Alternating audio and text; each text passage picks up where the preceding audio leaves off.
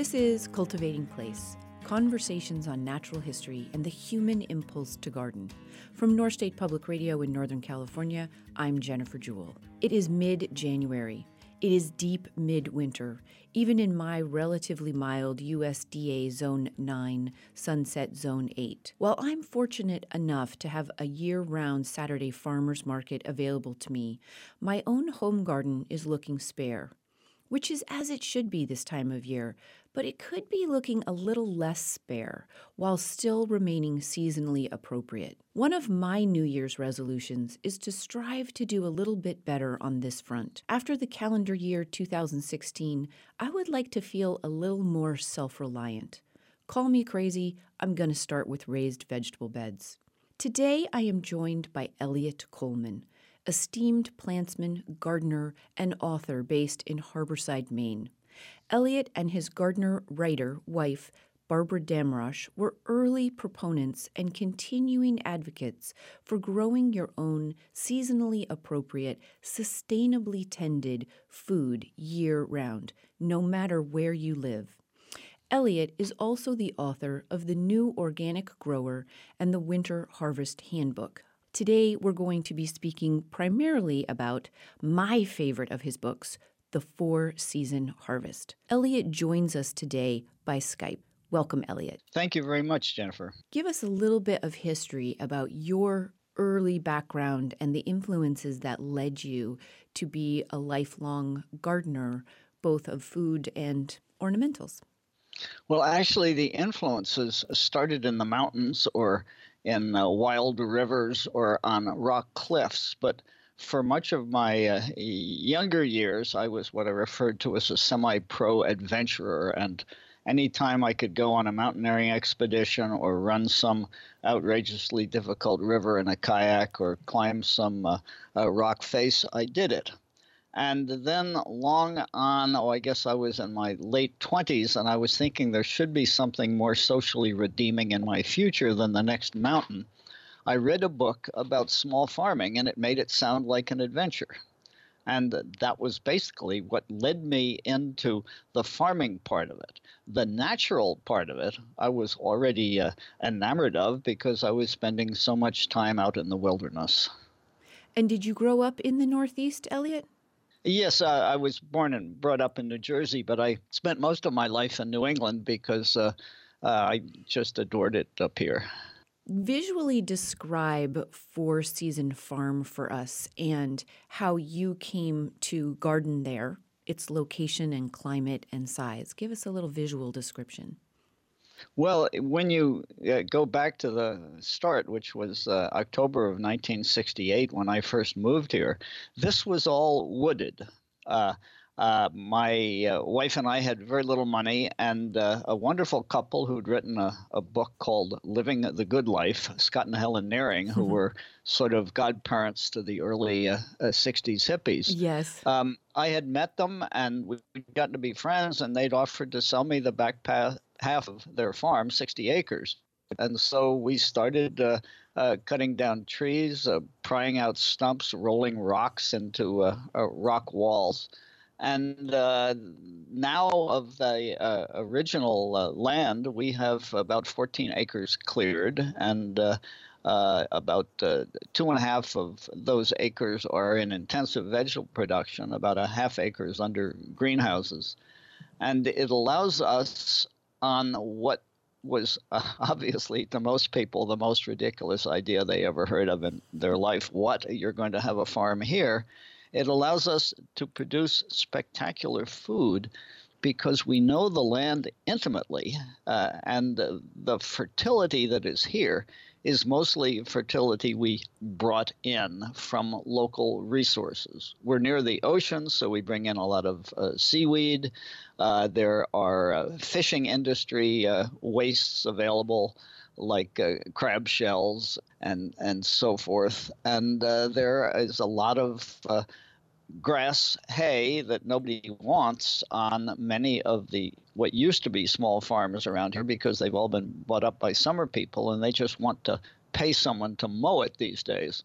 And so as far as access to organic matter and other inputs for building the soil, it's been a very natural, very local process of creating what is now as good a soil as you can find anywhere. You have several books. The first one was really kind of aimed at market gardeners, I believe. Tell us about the journey of continuing the depth of your garden work, and ultimately deciding to write the first book and then the subsequent books from there. Well, I'm a total book nerd. I love books.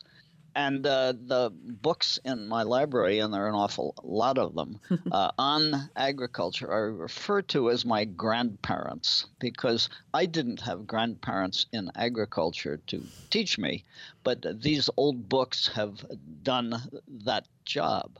And I think I wanted to write a book to pay back all of these people. I mean, it's fantastic. Some of the finest writing on organic agriculture was done back in the 1930s. And the spirit and joy with which these people were expressing the fact that, oh my gosh, look what we've been able to do. These people are lying about chemicals, et cetera, et cetera. Mm-hmm. So once I'd learned a lot of this stuff, I said, okay, let's see if I can't put together a book that keeps all of these wonderful old ideas and old people alive by passing it on to future generations. The idea was to help the other young people at the time who wanted to get into producing food to feed their neighbors, and give them access to all the wonderful ideas that I'd been able to get from books, and also from visiting people. Scott and Helen subsidized a trip for me to Europe to visit small farms back in 1974. And that was the eye-opener of all time, because European small farms in those days were just so far ahead of us in organic agriculture ideas. And that really probably made more difference than any other input in addition to what I'd learned from the books. You went on one eye-opening European trip in the 70s, but then you went on another one with Barbara, traveling across France.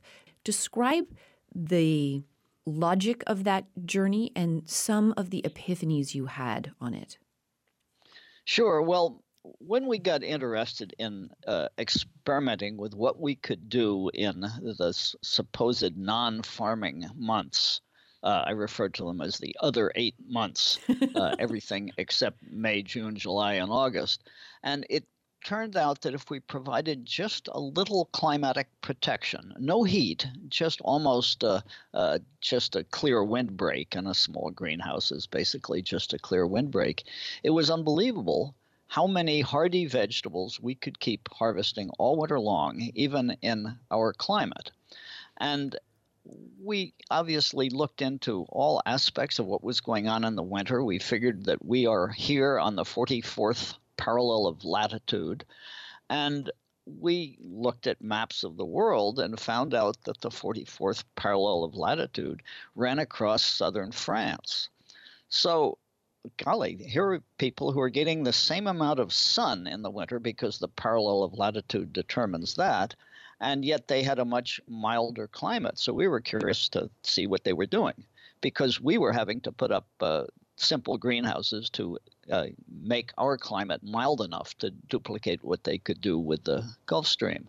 And so we drove south of Paris to the French coast and tucked our toes into the ocean, where we figured the 44th parallel came across, and then headed east across France, more or less following the 44th, visiting farms that friends had told us about, or just stopping whenever we saw a beautiful community garden and wandering in and talking to the gardeners. And they were fascinated that a couple of Americans actually spoke enough French to make themselves understood. And this was just fantastic. But it was so amusing for us. We'd say, well, is there enough sunlight in January to be growing this stuff? And they say, oh, yeah, no, there's plenty of sunlight. The problem, they would say, is the extreme cold. Well, what to them was extreme cold was to us a mild day in May, because the areas we were in, the average January temperature was about 42 or 3 degrees, whereas where we live, the average January temperature is about 19 or 20 degrees. But it was so much fun. And of course, are uh, gardeners like other gardeners. And so even though people will tell you, oh, the French taxi drivers are unpleasant, well, French gardeners, we had the most wonderful time talking with them and exchanging ideas, and even sitting around on the edge of their garden drinking a glass of wine. And what would you say were some of the lessons you brought home from that journey? Yeah, that we learned a lot about the varieties they were growing. And, everybody in the U.S. thinks that the whole idea of mixed salads, mesclun salads, came from France, and it did, but from only a certain area of France. And so I remember the first community garden we were in, we were attacking this delightful old French gentleman with a beret. And we said, well, we don't see any mesclun salad growing in your garden. And it was great. He said, but it's not my traditional salad. And for him, his traditional salad was endive and escarole and some mash. And that was fascinating, because then we realized there's a whole range of crops that we hadn't heard about as superior winter crops, because only a certain part of the French dietary choices had made it across the Atlantic. So every time we met a new gardener, just new ideas, new thoughts, about as much fun a trip as we've ever taken. The Four Season Harvest is not a new book. Its first edition was published in 1992, and I was first gardening with it when I was living on the 47th parallel. What I didn't really understand until I was working with your book was this importance of where you are on the latitude spectrum and how important those numbers of daylight hours are. Describe for listeners who may not be familiar with this, the difference between extending the growing season and extending the harvest. Right. Well, it was fascinating, Jennifer. When I was first writing Four Season Harvest, I don't think it was until I decided what the title should be that I truly understood what we were doing. Because after you get down to the 10-hour day, as the days shorten in the fall, our days get to 10 hours and then shorter around the 5th of November, and don't get back above the 10-hour day until about the 5th of February. But once you get down to days that short, growth basically just slows down. And what we learned was, in order to have production during the winter, we had to be establishing the plants back before the 10-hour day so they had a good root system. And something like spinach, every time you went and cut a leaf, another leaf would come up. And what that required was that we gave them enough protection that they weren't frozen solid all the time. Mm-hmm. Now, our protection at the start was just a single layer of plastic on a simple hoop house. Mm-hmm. And that single layer here on the East Coast protects the area under it enough to basically move you to a climate 500 miles to the south. And so when I talk about this, I'm always joking about it. And I say, when I walk up to the greenhouse, I'm in Maine. When I walk into the greenhouse, I'm 500 miles to the south in New Jersey. And at that point, I pause and I say, a place you only want to go metaphorically. And people think that's a great joke, and it is. And since I grew up there, I'm allowed to say that. And then I say, I have a second layer of plastic inside the greenhouse, held a foot above the ground by wire wickets.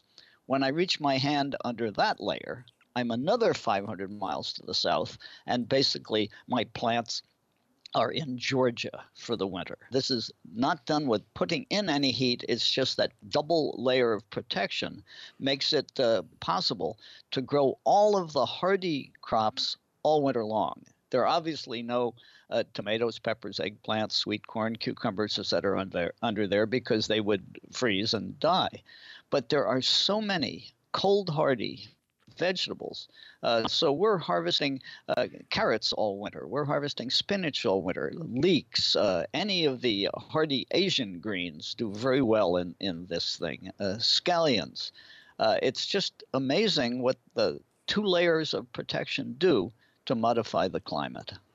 I'm Jennifer Jewell, and this is Cultivating Place. It's January, and for many of us, our gardens are sleeping and dreaming of summer.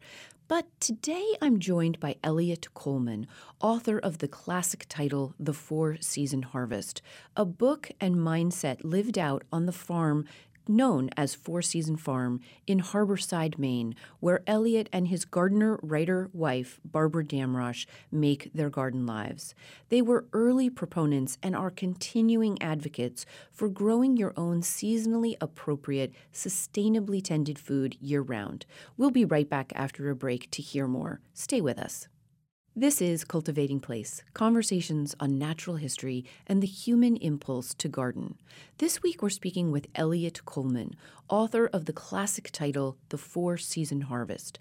We're just back after a break to hear more about the means and ways of harvesting seasonally appropriate produce from your garden year-round, no matter what your gardening zone. Welcome back. The 4-Season Harvest has very explicit instructions and sort of data tables and figures on not only how to construct a variety of protective environments from a cold frame to a simple hoop house to a double layer protection system that you're just describing, but also information on how to prepare the soil, how to site the different temperatures that you'll get at day and at nighttime based on the exterior temperature that correlate to everything you're just describing. I think it's an important point that you just make about the goal was not to create the most extravagant heated glass house to get unusual plants out of season. The idea was to give enough protection to get seasonally appropriate vegetables. Describe what you are harvesting in your protected environments right now, and tell us when you seeded those originally. A great deal of our unheated covered space now is in spinach. Because there's amazing demand for it in the winter because it tastes so much sweeter when it grows in the cold, even the extreme cold where we live. And so the spinach we're harvesting now, which we will harvest right on through to the end of March from the same plants, was planted sometime in the middle of September, around the 15th to the 20th here in our climate. We are harvesting the most beautiful leeks imaginable that we actually put in the ground back in May. And here's another little trick that makes this all happen. If we can cover leeks with a greenhouse, they are very hardy themselves, drape that inner layer over them, and we can harvest them all winter. But there's no way I could afford to let them sit in a greenhouse all summer, beside the fact it would be too hot for them. I would rather use that greenhouse space to grow tomatoes or peppers or eggplants or something that would be bringing in summer income. So we have created the ability to move greenhouses. Mm-hmm. So the same greenhouse that today is covering a huge field of leeks. In fact, I was just harvesting them earlier this morning, was covering other crops in the summer and other crops in the fall, because it's possible to jack it up, put wheels on it, and move it over the areas where we want it when we want it there. Continuous greenhouse growing, people can have problems with the buildup of pests and diseases and also excess nutrients in the soil because it isn't being flushed by rain and everything. And of course, there's no problem with that because when the ground isn't under the greenhouse, it's out getting rained and sunned on, and everything is being purified as nature naturally does. And one of the great things about the book as well for me is a couple of points you make in terms of making sure that you enjoy the space that you're in, whether it's a cold frame or a hoop house, and making sure that it's sited so that it is easily accessible, so that you are easily able to get to it and you enjoy it once you're there. And finally, the forgivingness of being in a mindset where you are vegetable and food growing all year round. It's not this one-shot summer garden and you're done. You either did well or you did badly and you get to start again next year. There is this constant cycle, and so it's a little more forgiving. Oh, yeah. No, that's the best part of it. A lot of people have difficulty with for example, spinach in the spring because the spring suddenly heats up too quickly and it's summer and it's too hot. That's fine. You're going to get another chance in the fall. Yeah, this is a wonderful way. If you like to eat, you're going to be eating so much better than you could ever imagine. You have been on the farm for closing in on 50 years. And one of the things, again, that's amazing to me about the four-season harvest is how timeless it is, that there are, I guess, any number of books that I could buy that are newer, but everything I needed for even my climate and my latitude is in the four-season harvest. Are there recent lessons that you've learned? Has your gardening changed over that 50-year period or from the original publication of Four-Season Harvest, Eliot? Well, one of the ideas that has fascinated me recently, and there are a number of books on this going back to the early 1900s and in the 1940s, is how land in sod builds up fertility. And basically, it's photosynthesis, and the plants grow and the roots and everything. And especially if that land is grazed by animals, we've found that we can till up a pasture that has been grazing animals for 4 years and get a couple of years of free fertility off of it, just sort of cashing in what Mother Nature has been putting in that bank account. Mm-hmm. And there is a vigor to the soil when it's coming out of sod into vegetables that is not there if it has been in vegetables year after year, no matter how much compost you're using. So this has been fascinating from the point of view of figuring out other things that are going on in the soil. We have a lot of extensive crop rotations, but rotating back through sod seems to make an enormous difference. You could just add sod for a little bit of lawn as part of your rotation if you had. Absolutely, right? Yeah. That is fascinating. I did not know that. You are a dedicated organic gardener. You always have been. Again, one of the lovely things about this book is your thorough and thoughtful approach to the embodied energy and decision-making in every choice you made, from the plastic over the tops of greenhouses to other elements. You were also an early proponent of the organic movement and an advisor to the development of the organic food industry. As you look forward, what are your greatest hopes for the future of your farm and the sustainable food and agriculture movement at this point? Well, the wonderful thing about organic farming, as all of us old hippies got into it 50 years ago, is I think the conventional agriculture would have loved to have stopped us and made us quiet down. But we were unstoppable because we needed nothing. I mean, you can organic garden, organic farm with nothing but a shovel, a hoe, and some seeds. Mm-hmm. And that's because you learn to understand all the processes of the natural world that are keeping the planet going.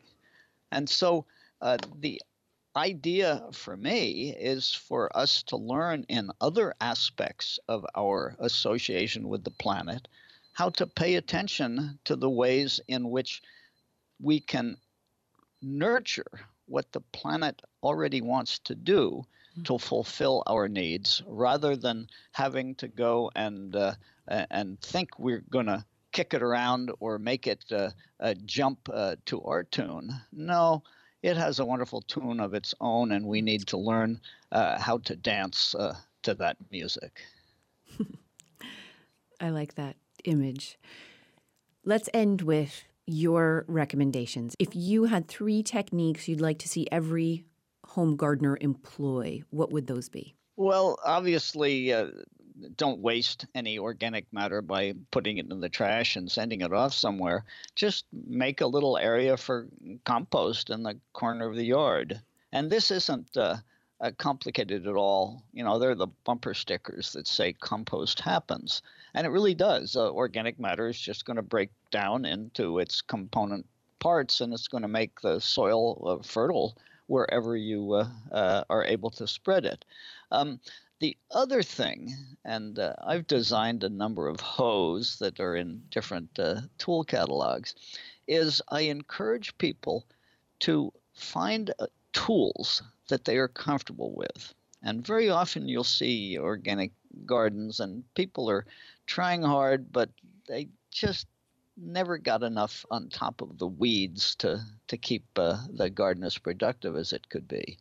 And so some of the hoes I've designed are perfectly angled for you to stand up straight with your back straight and use them. And it's very much like a dance in your garden.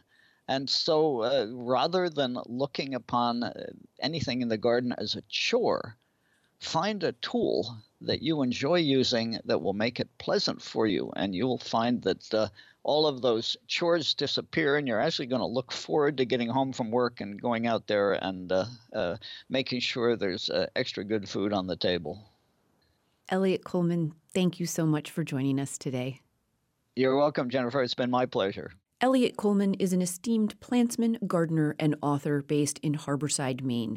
He is the author of The 4-Season Harvest, available from Chelsea Green Publishing. His wife, Barbara Damrosch, is a regular garden contributor to the Washington Post. They were early proponents and continuing advocates for growing your own seasonally appropriate, sustainably tended food year-round, no matter where you live.